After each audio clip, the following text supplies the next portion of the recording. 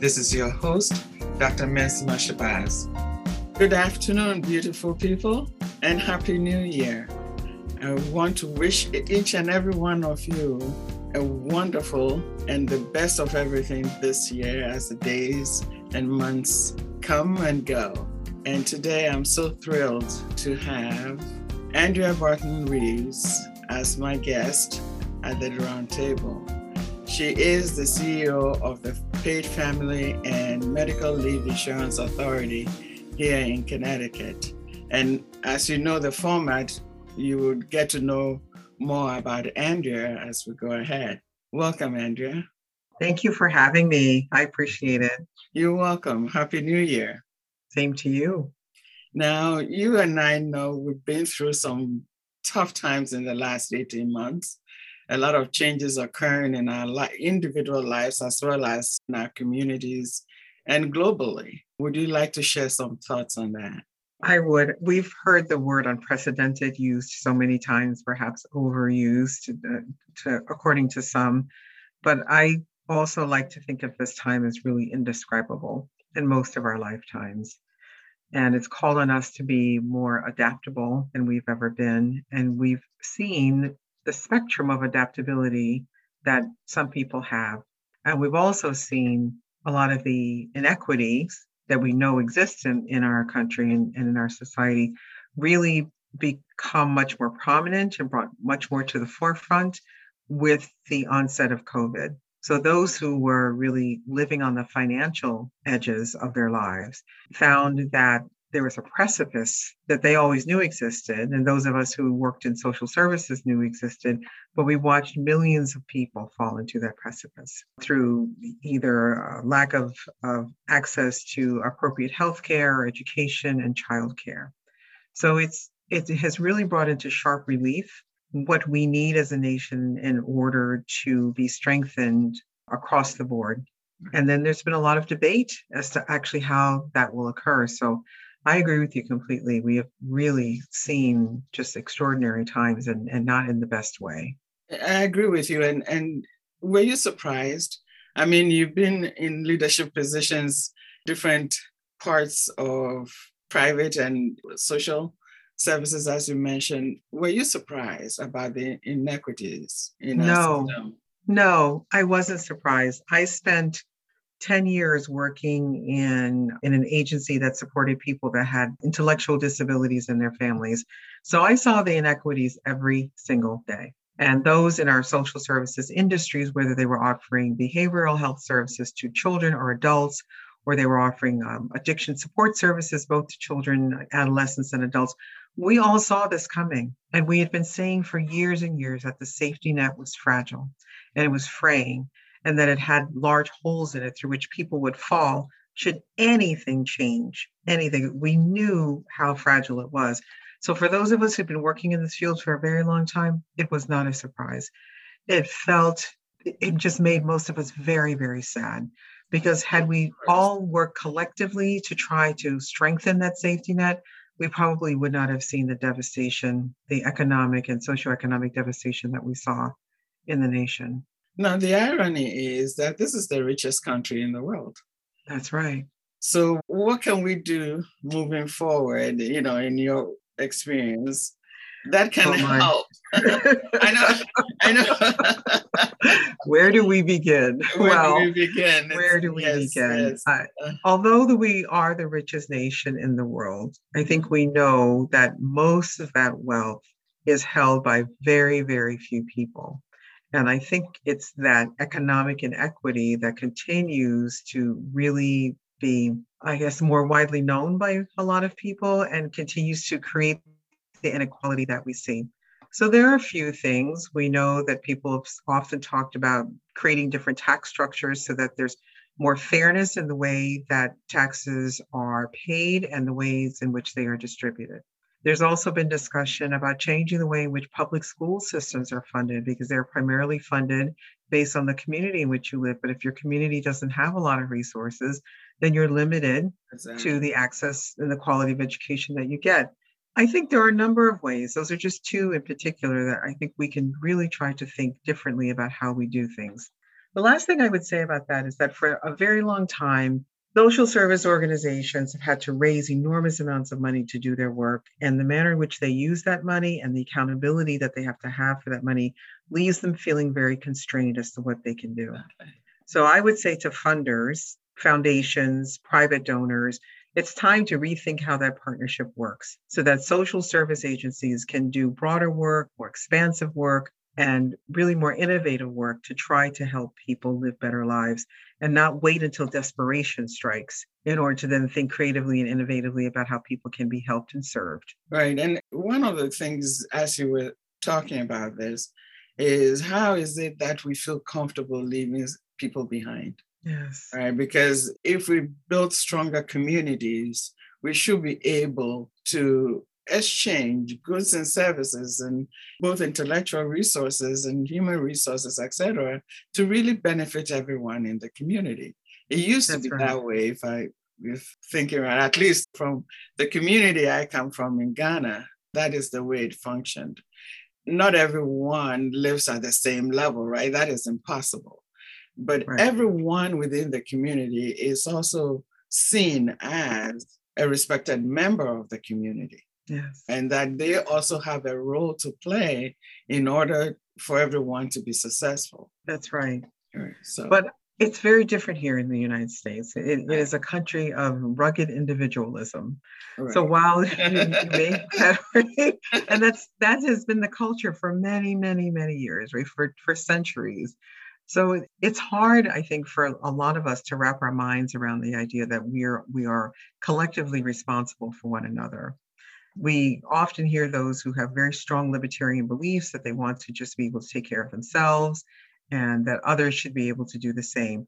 But we know this based on our country's history that not everyone has access to the same opportunity in order to be able to do that. So while it may seem like it's a wonderful ideal, in many ways, it's a very easy way for people to be left behind. And then when you combine that with the idea that we've seen very unfortunately, very recently, there are many people who believe that not all people are equal based on their gender, their race, where they live, what they do. There are ways that people create, and humans do this, they create these hierarchies that create separation, and therefore there's inherent inequality in the way that people are perceive themselves to be different from others. And my family's from Guyana. And again, there's this sense of community, you take care of one another, and that's the way that it works. But that's not always the same everywhere. And I think it's harder for us to grasp that as we live farther away from our families and that sense of community is lost. Now, as we were talking about that, I was going to dive into you being the Chief Executive Officer of the Paid Family and Medical Leave Insurance Authority. And I was thinking about this earlier today, that paid family and medical leave is essential to everyone, right? It doesn't have to be a political thing, but we see that some of these discussions create separation again. There are some who are for it, and those who are against it create this narrative that makes it look like the other people who benefit from it are not deserving of that reward. Or, let me say, the insurance or the payments that they get are not deserved. How would you shed light on this for everyone to understand? Well, I think you've articulated it perfectly. I think most of the pushback that we get and the objections that people have are twofold. We hear from business owners, especially very small business owners, that many of their staff will take time off all at the same time, perhaps not all for legitimate reasons, and that will leave their businesses crippled. And then on the other hand, we hear that there's just an inherent mistrust in the way that people will either access the benefit or take advantage of it. And that's just inherent in the way government programs work. And it's just typical of the way that we create waste, fraud, and abuse in government programs. And I would say two things. One, there isn't an entitlement program that you can think of, whether it's Social Security, workers' compensation, disability insurance, where there are humans, and I've said this quite often, there will be humans who will try to find a way to access something that does not belong to them. That is human nature. That is true. That's a human nature, right? That's right. That's human nature. So it is a completely unrealistic expectation to think that no one will even attempt much less maybe one or two people or a small number will be successful at that. And we are doing the best that we can to make sure that there's prevention. And if that fraud does occur, that there's an immediate correction of that. But that doesn't mean that the vast majority of people who are paying into this fund and Right. accessing this benefit don't need it. It is not a black and white assessment. It is not an all or nothing proposition. And that's how I respond to it. Then I often hear people tell me, I'm paying into this fund and I'll never use it. And I say, I really hope you're right. Because if you need it, something in your life is either joyful, you're having a child, or Right. something has really gone wrong. Or you're just going through the natural phases of life, and this is a need that you have. So I do hope that things go well for you and you don't have to access it. But I hope even more that when you do need it, you won't begrudge anyone else having it, and you'll have it too. Well, the benefit is, it's not a race issue. It's not a, um, it benefits everyone. It doesn't have to be, it's not only Democrats that, benefit from this. And it's not saying that, if you're a Republican, you can't access this benefit.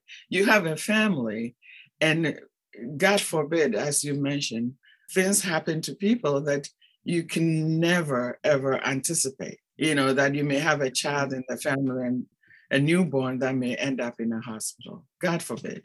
You might go through some challenges that you cannot plan for. This is a benefit that everyone can really take advantage of. And it's good if we have it in place than if we don't have at all. As we have seen in the recent months in the past, even with our resources as a wealthy nation, a lot of things fell into the cracks where we couldn't take care of our citizens when they got ill. That's right. With COVID. That's right. And as much as we like to decry social service supports, and we call it welfare, and that we create dependencies on people, we saw what happened in COVID.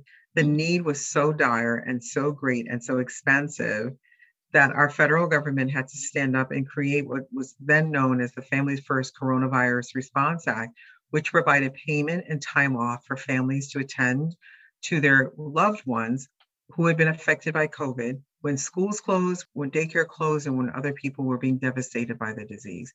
So that was a national recognition that this need is really great. And in a way, it's a shame that it took a virus that was taking people's lives by the hundreds of thousands for us to realize that this was really a long-standing need. But in other ways, it really did bring into very sharp relief why this particular program is so important.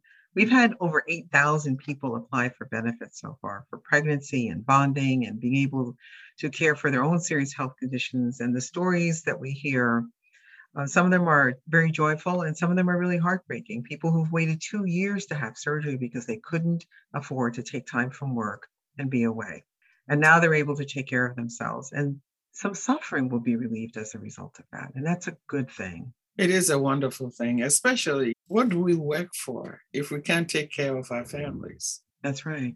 That is something that I think we should all reflect on when we're thinking of who gets what within the social services system, right? Yes. That we should all be able, especially with how hard we work in this country, be able to take care of our families. Yes. And I think that's all we really want in the end, is to be able to take care of our families. Right. And some of us can take care of our families in a very rich way, and some of us it's much more modest.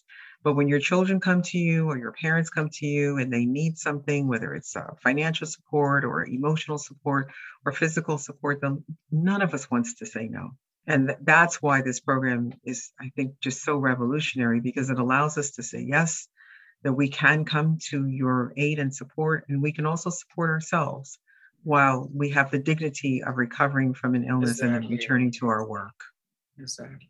Now, I notice also that you've worked with people with disabilities, intellectual and otherwise. Could you shed some light on that?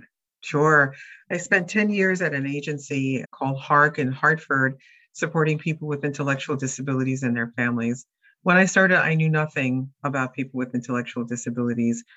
but I loved every moment that I was there. When you work with people with disabilities, it teaches you how to be an advocate in ways that you would have never imagined.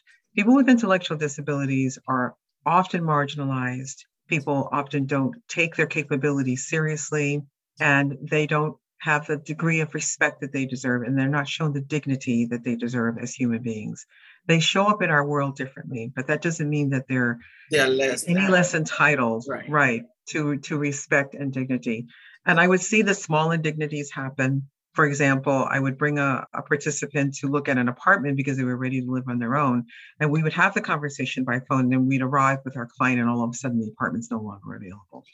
Or we would go to a doctor's office, and while I'm bringing the participant with me, they're perfectly capable of explaining what's wrong with them or how they're feeling, but the caregiver would speak to me, or the healthcare provider would speak to me, or the person who brought them, as opposed to speaking to the person themselves. So it's those small and large indignities that would happen. So I felt so proud and so grateful to have had the opportunity to be an advocate for all of the years that I did that work. It was really transformational and life-changing for me. As you were talking about it, I remember I had worked in a group home some ancient years ago, and I loved the clients that we had there. And there was a Polish gentleman that was so delightful. Yes. He played the accordion and etc. And there was one time because of him, I learned a lot about Polish words. I like languages, etc. So I learned a lot of Polish words, but I also learned about their meals and stuff. So when they were having Polish festivals and he wanted to go, I would accompany him. And most of I think 90% of the time I took him out, I was the only Black person in the That's very possible. I certainly had that experience too. I was the only Black person there, but it didn't matter. I enjoyed some That's right. kapusta and kielbasa and all that kind of Yes, stuff. So, yes. And it was a fun experience. I wouldn't have done it otherwise, right? But that's right. Through him, I got to know a lot more. And it broadened my mind in ways that I'm hoping that people listening to this conversation would understand that we are all here by grace, right? Yes. We're all being given gifts that we share with others. That's and right. Irrespective of where a person is in their life station, it's still by grace, right? And if we were to open our hearts, we would really learn a thing or two. Absolutely. From all quarters. From all quarters. The other thing I learned in working with people with intellectual disabilities is that communication happens in many different ways. There were many people who were nonverbal, but we would have lovely exchanges. There was one man in particular, I remember Patrick, who was completely dependent on everyone around him for all of his activities of daily living, and he also couldn't speak. But we would exchange. I would have conversation with him, and then I would tell a joke, and he would laugh, or he'd give me a look like that joke wasn't funny, and we would have these conversations, or he'd have these wonderful facial expressions, and I would say, Patrick, stop being so fresh. I know what that means, and he'd look away like I have no idea what you're talking about. So, right. It was wonderful. It really taught you to just really appreciate human nature in every person that comes your way. And it comes in so many different ways, right? And they're so intelligent with so many different things that we could not even fathom on learning how to do it. But I don't know how we came to this place of seeing certain things as just being the right way. Yes. I don't know either. I don't know where this rigidity came from. I don't understand where this specific definition of being an American or being human or being a woman or being a person of color came from. But its stridency is frightening to me. It is. It really is. It is because it's so limiting in the way that people can define themselves, and it's limiting in a way that's somewhat dangerous in the way that people feel that they can define one another and apply really not only just baseless stereotypes, but really dangerous qualities to other people based on their understanding of who they should be. And it just creates more of a distance between us And as we live together. And that's is sort of the answer to the question you were asking me earlier. Well, why is it that we can't find a way to care for one another? Because I think we spend more time trying to figure out how we're different from one another rather than spending time figuring out what we have in common and how we can support one another in our common goals of living lives with dignity and inclusion. And we are more alike than not. Absolutely. I would tell you, as a Black woman, an immigrant, and you are an immigrant too. So this conversation is going to be interesting. And I promise you, I won't get you in trouble. I'm actually not an immigrant. My brothers and I and some of my cousins were all first generation Americans. Okay. All right. Yes, but being raised by parents who were immigrants, it is a very different experience. Yes. Right. Very different. We can share stories about that. Yes. Lots of expectations. Yes. No excuses. Oh my goodness, no excuses. And one thing I can say is they did not indulge our foolishness. No. Yeah. That is true. As a Black woman in this country, and I can share some in leadership positions, I would say, and I remember I was at a Harmony conference last year and somebody asked me, so what has my experience been coming to this country? And I thought, oh my God, do you really want me to go there? Because when I lived outside this country coming in, I had a whole different view of what the promise of this country. And really, if we were to make an effort in really establishing some of the principles and that idea, that this place would be just, I don't even know what word to use, but it would just broaden the human spirit in ways that we cannot fathom. Yes. But then the realities of this place can be shocking. And my experience, I think, it hasn't been all bad, but it has been very challenging, some disappointing, and to a point where I was in a workplace where I think I had PTSD from, suffered PTSD. It was that traumatizing. And it was strange to see people weaponize so many things to get other people in trouble. Yes. And as a Black woman, running my own department and the staff I had, oh my God. Yeah, it was that bad. You have been through that same cycle, being in leadership positions and as well as working with a broad scope of people. Yes. What, based on your experiences, what can you share with others heading in that same direction? Yes. I would say that, like many people of color, that my parents taught me that I needed to be much better, right? We always know the twice as good rule, as we call it, that I had to be twice as smart, my grades had to be twice as good, I had to be twice as good as everyone else in order to just be perceived as being competent. And so when you combine that, as you said, with the unrelenting expectations of immigrant parents, it really does place a lot of pressure on you to always be excellent. But I don't know if I ever really succumbed to that pressure, but I had worked in environments that I think were much more demanding than others, but demanding in ways that really weren't always necessary in order to get the excellent outcomes that they were seeking. And this is true for certain professions, doctors, lawyers. I have a friend she's now a very successful physician, but when she was a resident, she said, Andrea, this is a profession that eats us young. That's just what it does. It's just about devouring people, in the early stages of their career. And those that survive are the ones that end up ascending. And there's a very strong argument to be made that in many instances, that's just not necessary in order to get people to really be at their best. And it is, I think, a dysfunctional tradition that some professions have engaged in for so long, and they just don't have any way of learning how to behave differently. But I certainly have had my fair share of discrimination.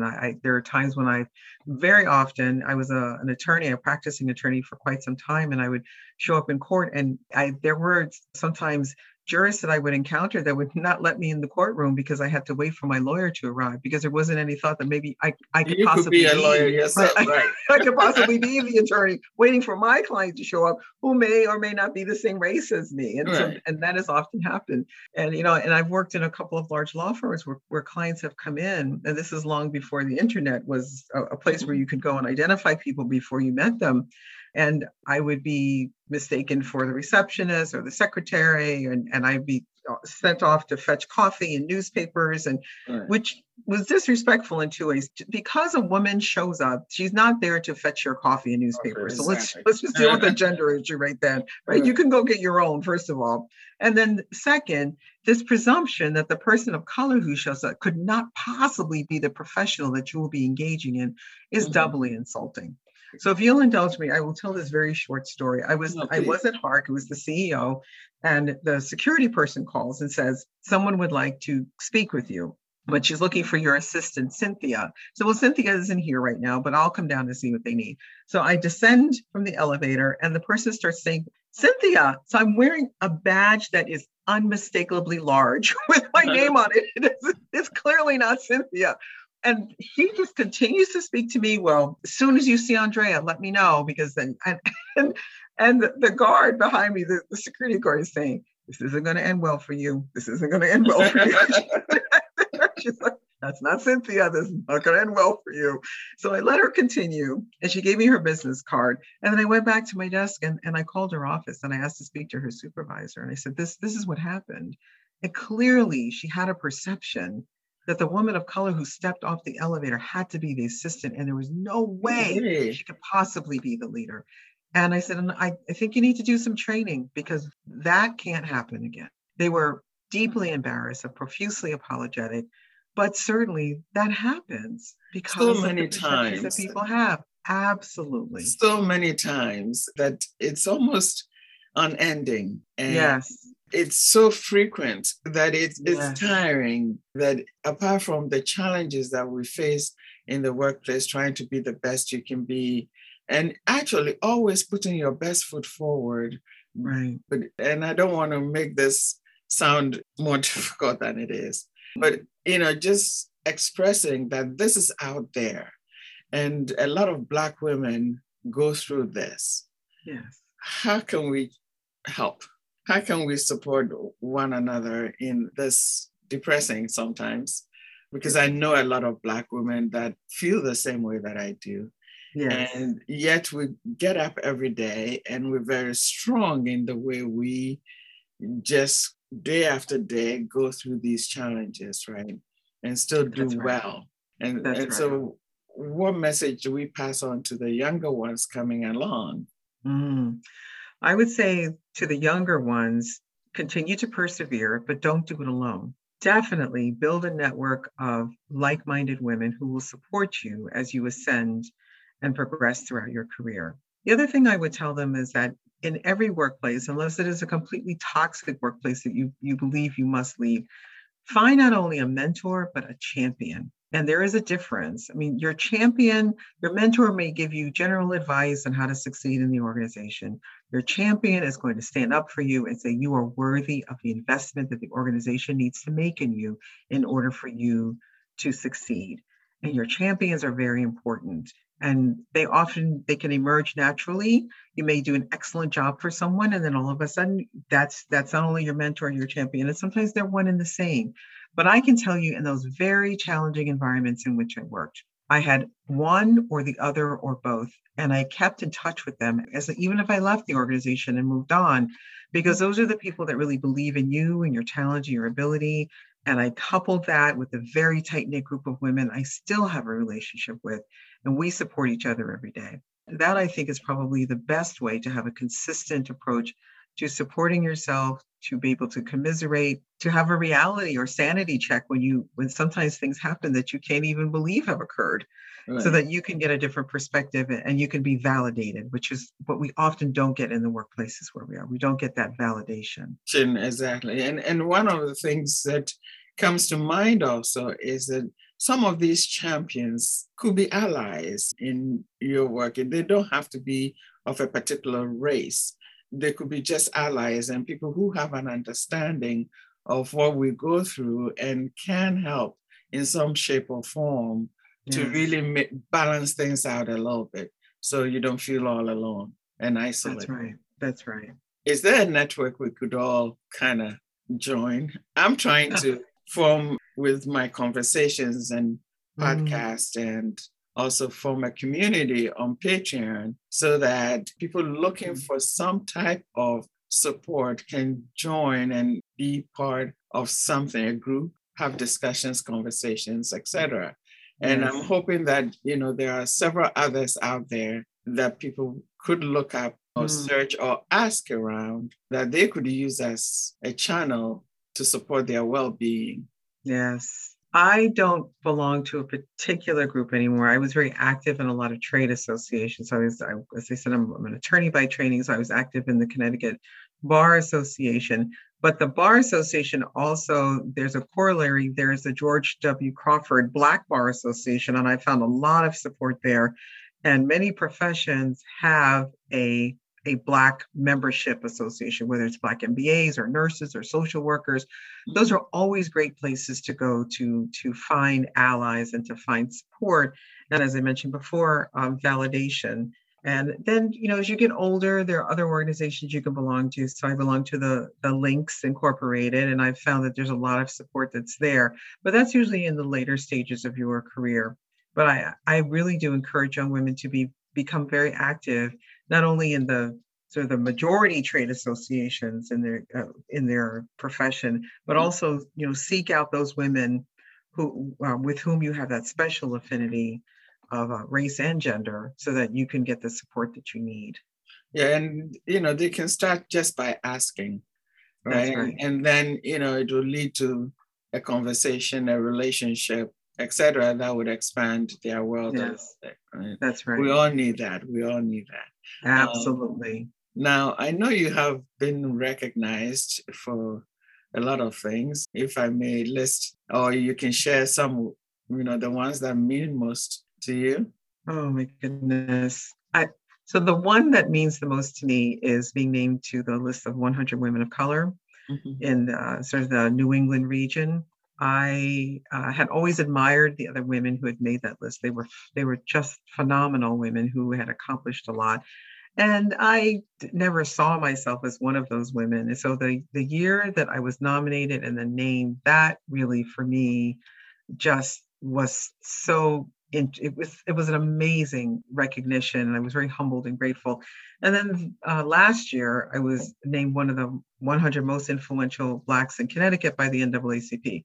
That was a complete surprise. I received an email from a name that I didn't recognize, which is not uncommon in my work. And then I thought it was yet another person railing against paid leave, but I get lots of those emails, and I do read them all. That okay, this person's unhappy. And then I opened it, and I was really, really thrilled to be recognized by such a venerated organization for the work that I had done on behalf of all people. So those two really meant the most to me. That's wonderful. And congratulations on that. I see you really climbing up, and I'm so proud, to Thank you. Yeah, Thank you. I'm so proud of that. And Sonia mentioned you to me. You and I have not met before. This is our first, but I want to say this from the moment, and it hasn't been that long since we connected, to now, as we're speaking, everything went smoothly. Yes. And that is power right there. That's right. That's power right there. So moving forward, and as I say, when I start these conversations, usually it looks like it's going to be long, whatever. And we're almost an hour in already, which is wonderful. That's amazing. Yes. Yeah. So what is your vision for women in action? What can we do? I say that love is action all the time, right? And if we have love for each other, then we must be doing certain things within either our work, communities, relationships, friendships, etc. So what are your visions? My vision for women is for them to live their lives pursuing whatever they desire without any barriers, without any hesitation, that they are fully deserving of all of the things that they want in their lives, that they are able, at no matter what age they are, to step fully into every talent and gift they have ever been given, to be the very best that they can be as they define it for themselves. So is that being a mother? Is it being a partner? Is it being a wife? Is it being an executive? Is it being a community leader? Is it being a lay minister? Is it being an ordained minister? It doesn't matter what it is.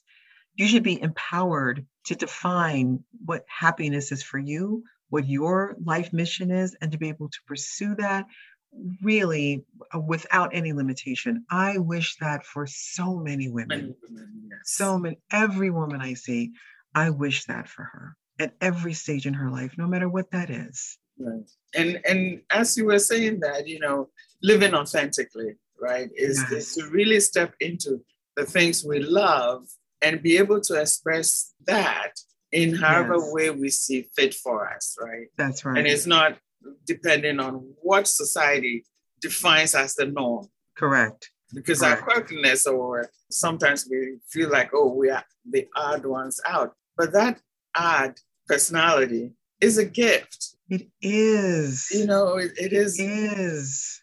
But we're never encouraged to lean into that gift, right? We're always encouraged to conform, women in particular. We're encouraged to conform. We're not encouraged to be unique. We're not encouraged to embrace our quirkiness or our idiosyncrasies, because that makes us who we are. And I would love to see women live with the freedom, not bounded by the definitions of how our gender should behave that's been imposed on us. Yes, we can do anything, and we should be able to have the ability to at least explore that possibility. One of the things, and I used to get in trouble a lot when I was a kid, because there was so many things I didn't want to do because I'm a girl or something, So I broke all the rules, which got me in trouble. I would climb trees and play soccer with the boys. I just wanted to know what it felt like. It's right. Like you can't do certain things. But one thing that consistently occurs, and it doesn't matter race, anything, all women go through this challenges. Yeah. And that we, not in our careers, in our relationships, with our spouse, and there are certain things that have been almost defined. You cannot do. You're breaking the rules, etc. But if you don't feel fulfilled in any relationship, I think there has to be a second take, and take a deep look and see whether it works or it's not working. And if it's not working, where can you go to find the resources that can help you step out? Right? Yeah, those resources exist in different places, and it depends on where you are. And and some of them are richer in other areas, and not as much in some places in the country, and not as much in others. But I will say this though, it takes enormous courage to even have that level of self-examination, and then even more courage to feel like you can do something about it.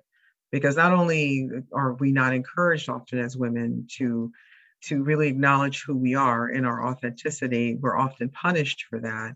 And then we are told that we're not behaving as expected by really wanting to live our lives fully and authentically.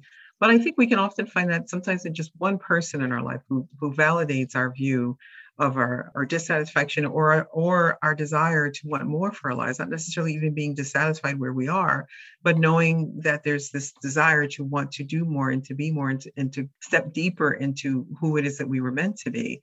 And somehow, when you have that desire and you articulate it and you believe in it, sometimes those resources come together in ways that you may have never imagined to bring you exactly where you need to be. Which I think brings me to what I think is the power base or foundation to our well-being, and that each person having a spiritual practice, right? Because that is where the courage comes from. That is where you really can dive so deep and really find you within and then bring it out. Right? That's right. So I think every guest I've had has had a view about what spiritual practice means to them. Would you like to share yours? I would. I have an unapologetic, deep and abiding belief in God. And it's been with me since I can remember. As a very, very young girl, I always believed that there was a power greater than me. And I didn't necessarily grow up in a family that was particularly religious. As a matter of fact, my father was an atheist, an avowed atheist, almost up until the time that he died.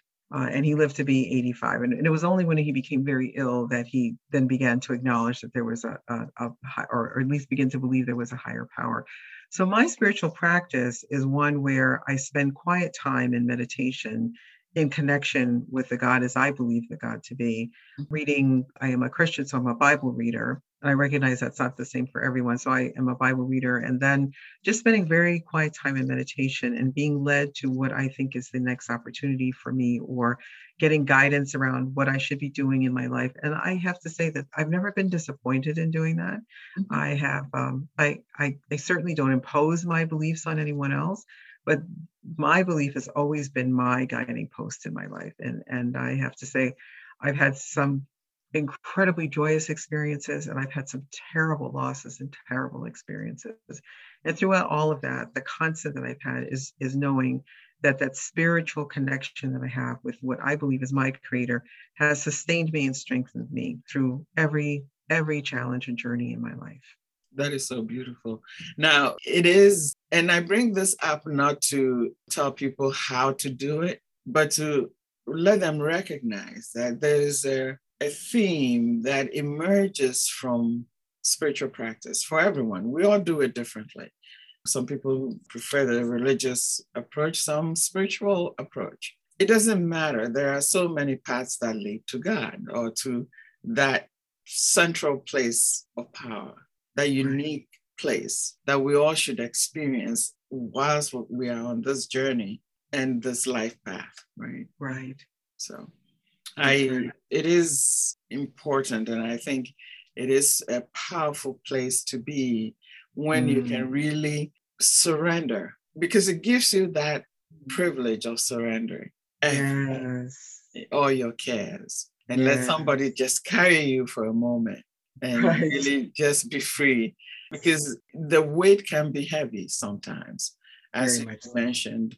You go through losses, and sometimes the challenges are unending, and it feels like you can never get out of something. But if you're able to find that place within your heart and be able to go there and really stay silent and listen, and I know Rumi has a lot of beautiful quotes about this. Being silent, is not just being alone or taking yourself away from something, but that is where you hear your inner voice giving you some clarity around some issue, or being in a place of contentment, just peace, or being uplifted, when you are down.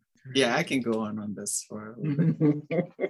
So, and I think you and I can do this for a while. That's quite true. But, our time is almost here. And I want to ask you, who is a woman of power and grace? I invited you here because I believed you are. And, thank you for that. I mean, I'm looking at everything, and I'm really, really proud to know you. Thank you. Oh my goodness. I'm so fortunate to know so many women who I believe are women of power and grace. And I think the one that really comes to mind is, she's one of my closest and dearest friends. Her name is Melanie Gutierrez. And so I am an adoptive parent, which is a different journey than many women have had. And some of the loss that I spoke of had to do with the loss of my children when they were infants.